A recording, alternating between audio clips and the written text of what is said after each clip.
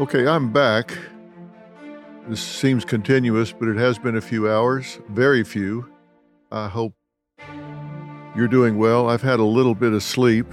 I told you I was going to talk about a couple of questions that you had posed to me. I've summarized them, paraphrased them, of course. But these are things that I think bear answering, and they're things that really have not been talked about much, but I think are worthy of talking about. And not much has been said about them in the media, maybe for good reason. I don't know. And question number one, as I stated last night, is Putin really psychotic, evil, power hungry, and a madman? Or is this just media hype to advance some political agenda, to justify something that's going on? I'm going to tell you, obviously, I don't know Vladimir Putin. I've not evaluated him, and unlike some professionals that have no problem rendering a diagnosis on someone they've never evaluated, tested, interacted with, or whatever, I can't do that. Wish I could, but I can't. I don't have X-ray vision. But what I can do, which I think is extremely valuable, is this. I study body language. I've spent a lot of time doing that in working with juries. I've spent time vertically developing that skill. It is a science. There's a lot behind it. And it came in particularly useful in this situation because I don't even almost speak Russian. Not even almost. I have had the benefit of having some really good translations of some of the tapes that I've looked at early on, leading up to this conflict with the buildup, and also fairly recently. Now, some of the translations are things that aren't maybe as precise as others, but some of them have come from really good sources, really good Russian translators, so I have great confidence in those.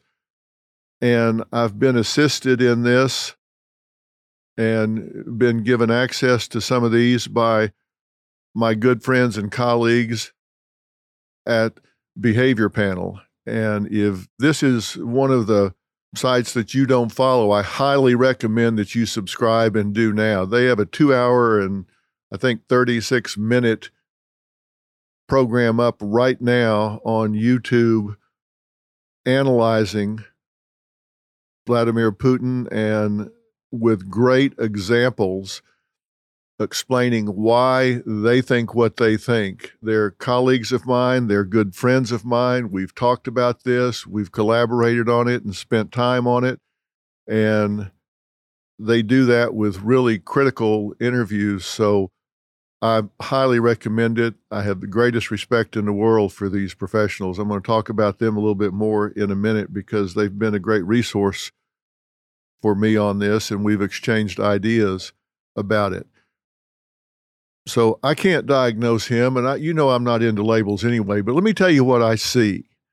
What I see in his behavior, his syntax, his conduct is this is an individual that at times, and I'm going to talk about which ones, but at times is seething anger. He's showing signs of what I refer to as savior behavior. This is important because he believes that he is a savior of the Russian people, not just the people in Russia. And he is a true believer. This is not something that he's just saying in the media to have something to say to justify what he's doing. 30+% of ethnic Russians are in the Ukraine.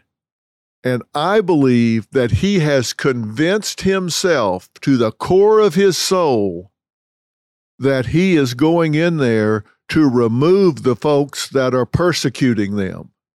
So think about this. He does not believe that he is just invading another country and going on a land grab, a resource grab, just trying to rebuild something. He believes he is a savior. And trust me, people with a savior complex are self-righteous, and that makes them dangerous. And there are 30+% ethnic Russians in Ukraine, and he has convinced himself, I am going to save my people. And he shows many true believer attributes by branding the bad guys. Here's a problem. The bad guys, they're Ukrainian and the United States, because we represent the same thing in terms of a democratic republic. Something that's dangerous here is there are ethnic Russians in all former USSR nations. So is he going to go save them next? Where does it stop? Now, what do I base this on? The way he communicates. Now, as I said, I've got good translations for what he's saying, so I'm having to read this in subtitles and listen to the translations, which are someone else speaking his words, so I can't give any weight to that or what it means. I just have to take the words themselves, not the emphasis of the syntax of the words, but the actual words he speaks. But there are certain emphatic illustrators, the way that he uses his hands, and there are certain things that you'll sometimes see people do where they categorize things, like the old Ben Franklin T, where you do pros and cons, pros and cons. This is good, this is bad, this is good, this is bad.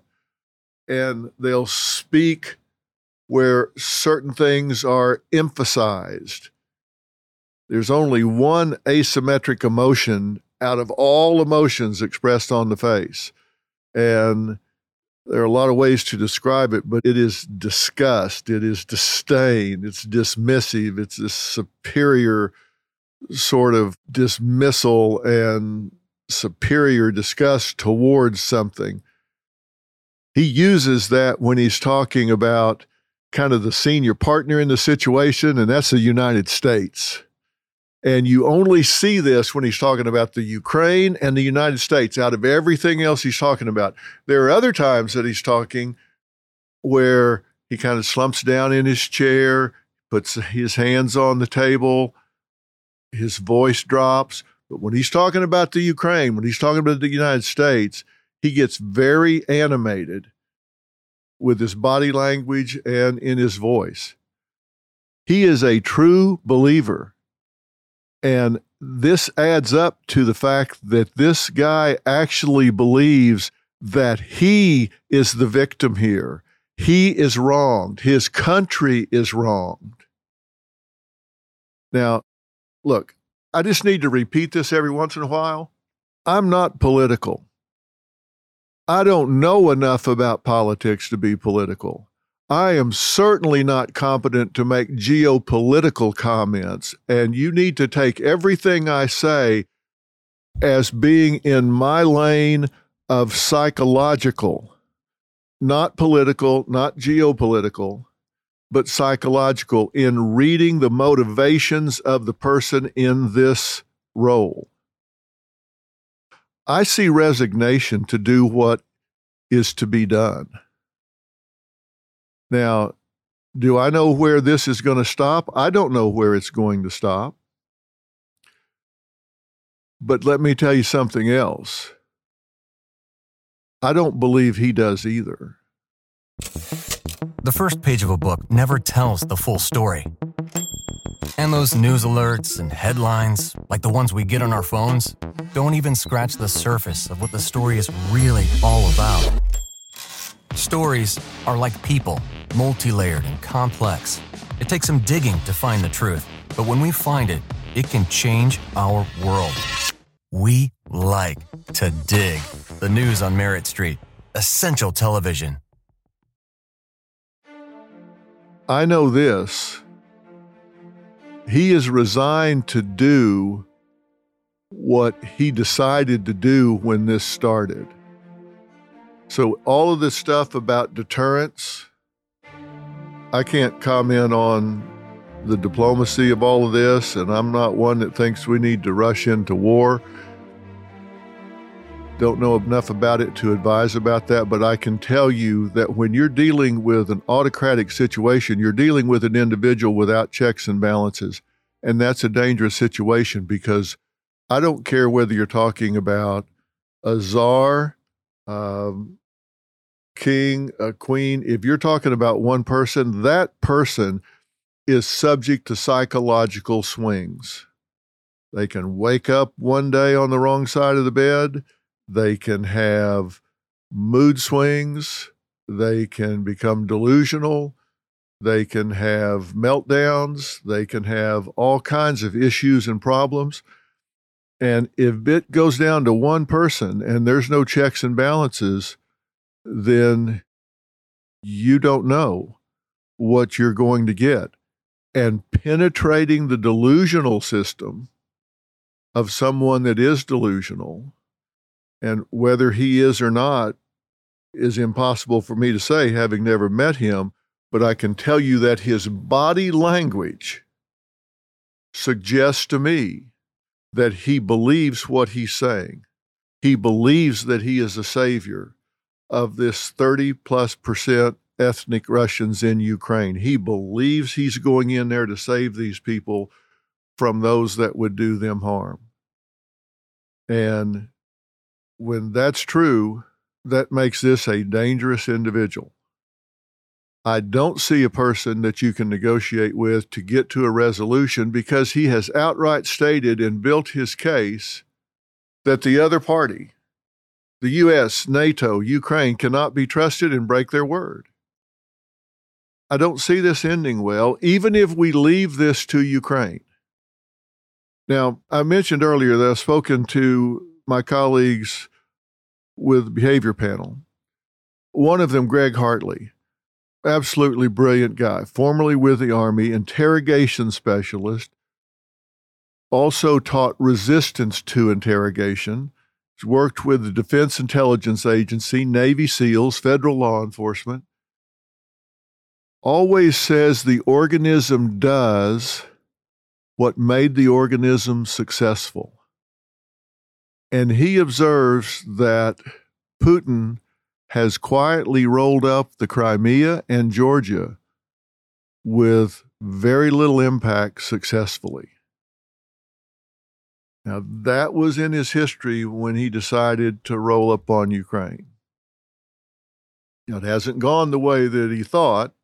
It didn't go the way that it did with the other two, but that's in the background. Now, also, one of my other colleagues there with behavior panel is Scott Rouse. Again, deep involvement with law enforcement, military, Fortune 500 companies. And these two, by the way, work with Chase Hughes, probably the premier behavioral profiling expert in the world. 20 years with the military, just retired in 2019. Mark Bowden, body language behavioral expert, works with the G7, developed the truth plane methodology. I mean, this is all these guys do. That's why I suggest that you subscribe and look at their detailed analysis of Putin. But Scott Rouse says, and this is a quote from him, "What I'm seeing scares me from a professional point of view. He's going to do what he decided he was going to do when he pulled this plan down off the shelf."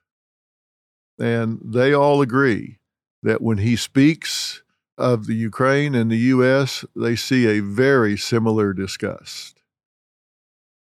So I think what I'm saying here is this an evil, deranged, delusional madman? I can't really speak to that, but I can tell you that looking at his body language, everything I just said, I say with great confidence. And what bothers me the most is that he believes he's the victim here. He believes that his country is the victim here. And if you look at his background as an individual, it fits right in. When you believe you're the victim and then you have a savior complex, that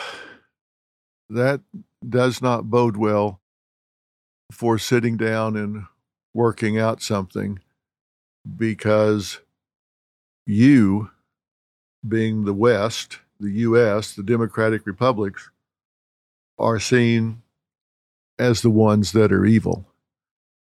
So that's my thumbnail about what I read behaviorally from him.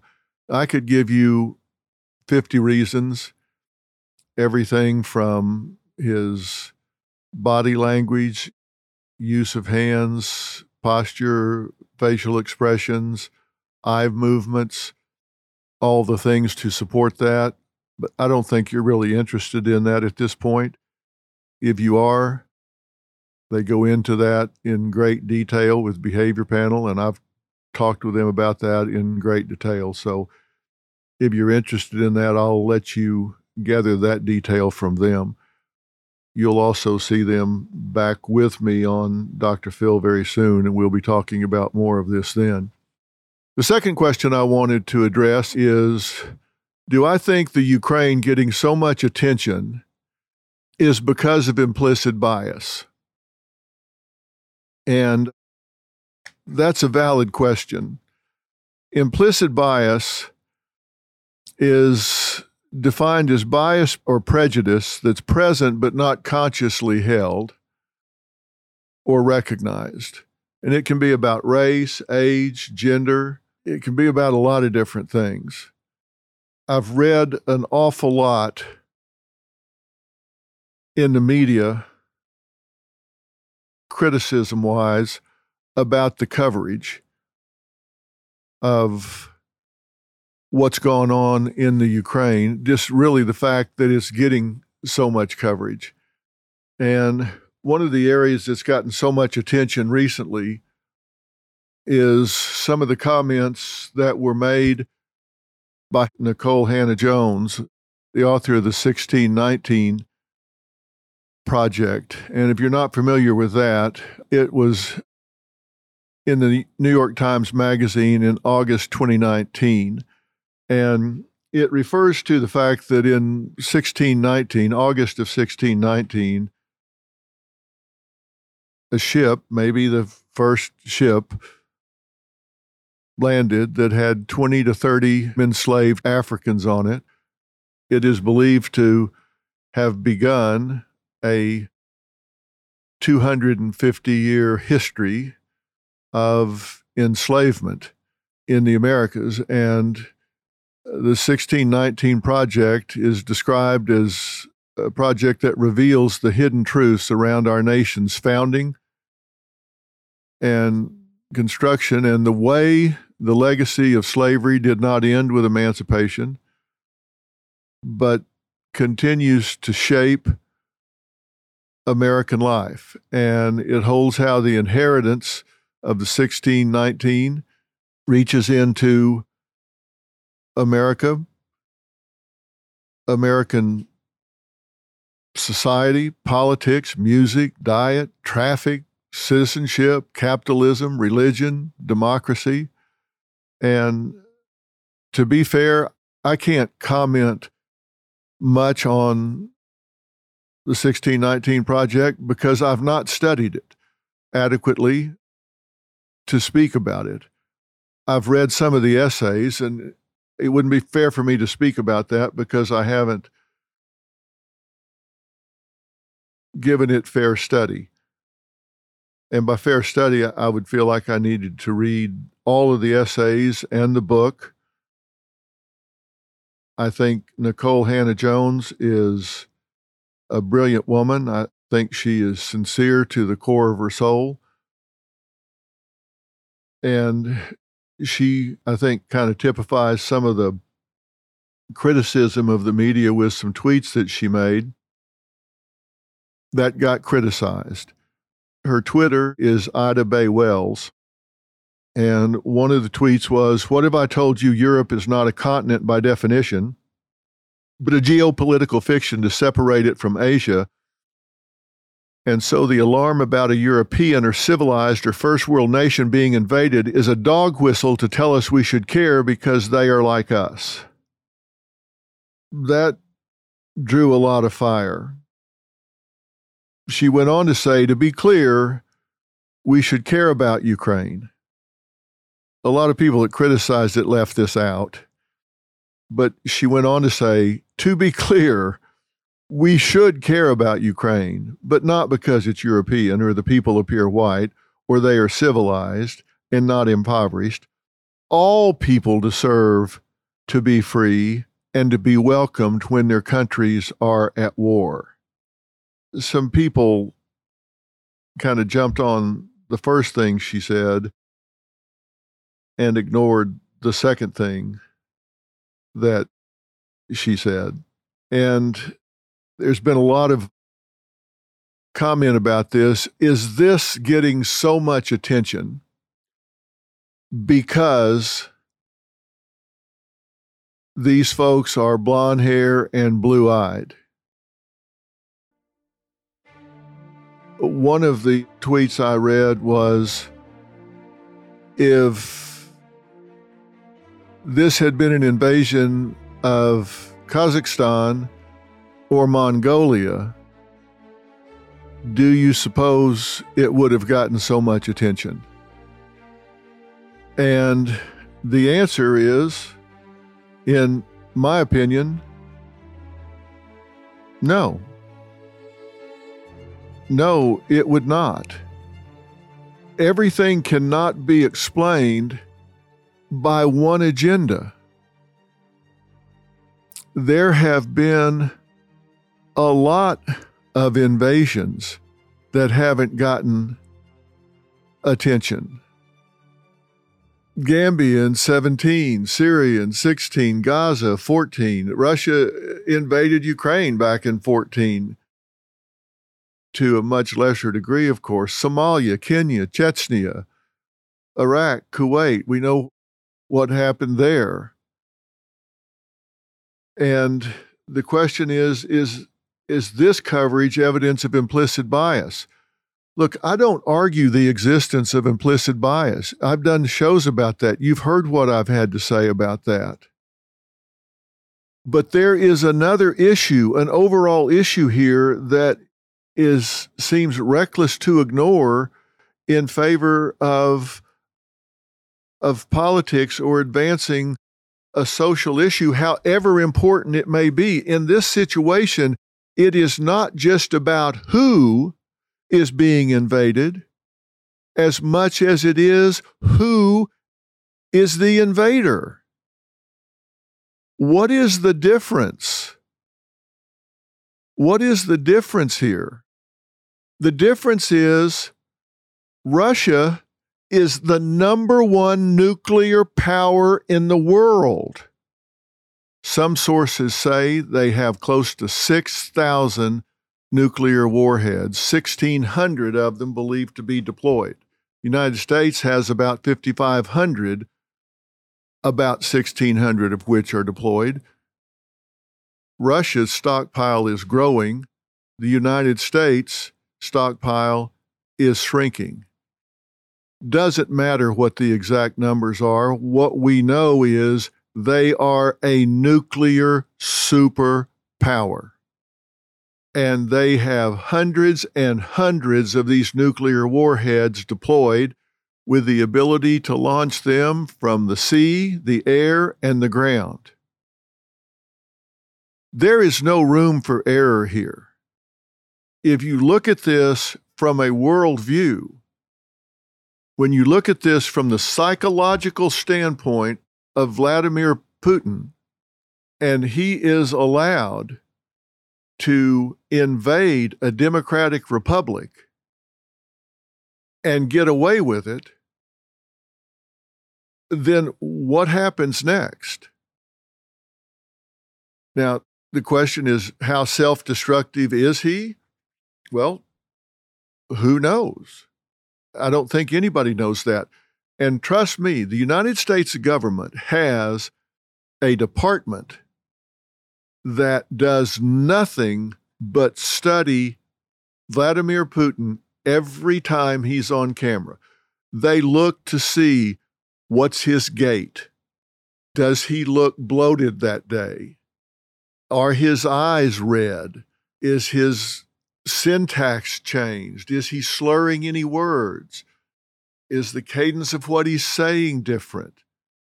Are his eye movements different? Look at his pupils. Is there anything that suggests a shift in his mentality, in his mental health, in his stress levels, in his health levels, in the color of the sclera in his eye, anything that would suggest that he is ill, that he is mentally ill, anything? When you have someone that is an autocrat that has their finger on the button, you watch this person very closely to see if you're seeing the prodromal, the lead up to any kind of illness. He is watched very closely. I've given you my view of a small sampling of things. We have a department of this government, I promise you, that's not publicized, that studies this guy every second he's on tape to look for baselines and then variance from baselines. But what I can tell you is this is a nuclear superpower. And paying attention to what is happening in the Ukraine when a nuclear superpower is invading has to do with so much more than who is invaded, than whether their skin is white, black, their hair is blonde, their eyes are blue. It has to do with the fact that you've got a dangerous invader here, because the entire world order can be scrapped.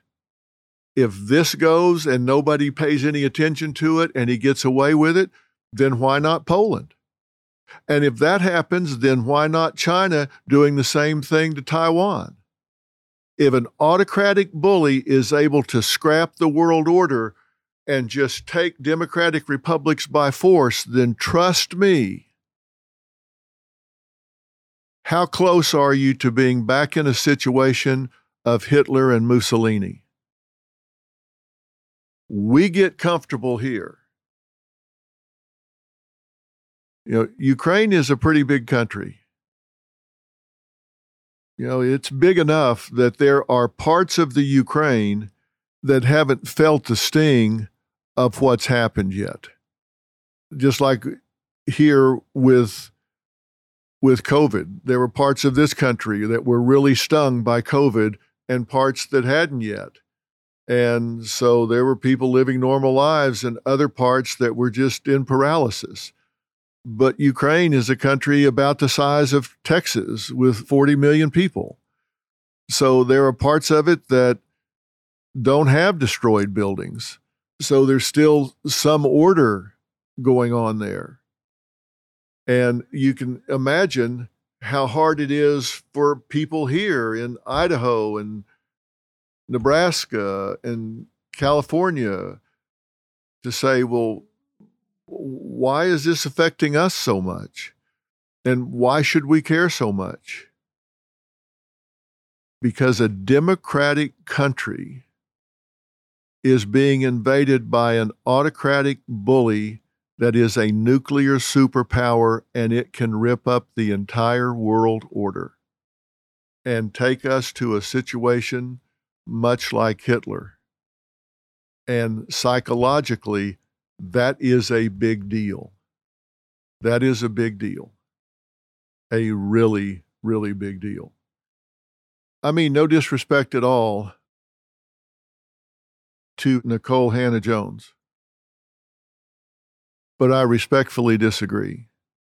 I do not think that implicit bias is controlling the coverage here.